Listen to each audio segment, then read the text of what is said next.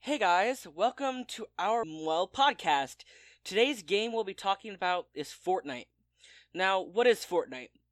Fortnite is a cooperative sandbox survival game developed by Epic Games. The game was released as a paid early access title for Microsoft Windows, Mac, PlayStation 4, and Xbox One. It is a free-to-play game that is an expected release in 2018. So what we're going to do is me and my friend are going to give our honest opinions on Fortnite. So, what do you think about Fortnite, my friend? I like it and all. I like the idea of it, a battle royale game, and being able to build gives it more color. You know what I mean? Mm-hmm. I like what they did with the jump crystal. This is the newest update for season 4. The jump crystal, it reminds me of Halo when you use the crystals, the hop rocks. So, in our own minds, Fortnite to me is an okay game. Yes, it's third person, and yes, it has its problems. But if you want me to elaborate on those problems, I could best say is Fortnite goes way too much on pay to get those skins. I wish there was a lot more free skins for players who don't like spending money on games, because I refuse to spend a dime on Fortnite. What about you? Every time you level up 10 levels, you get like 150 V-Bucks so that you can get a really cheap skin, you know? That's if you have the Battle Pass. What about for those players who don't want to pay a thing for the game?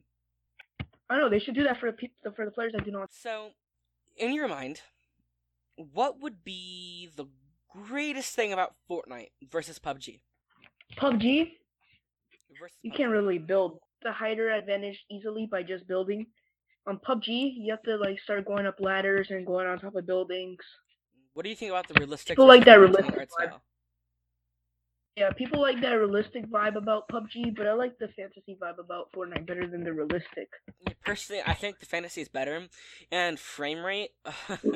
Don't get me talking about frame rate. Frame rate is so much better on Fortnite.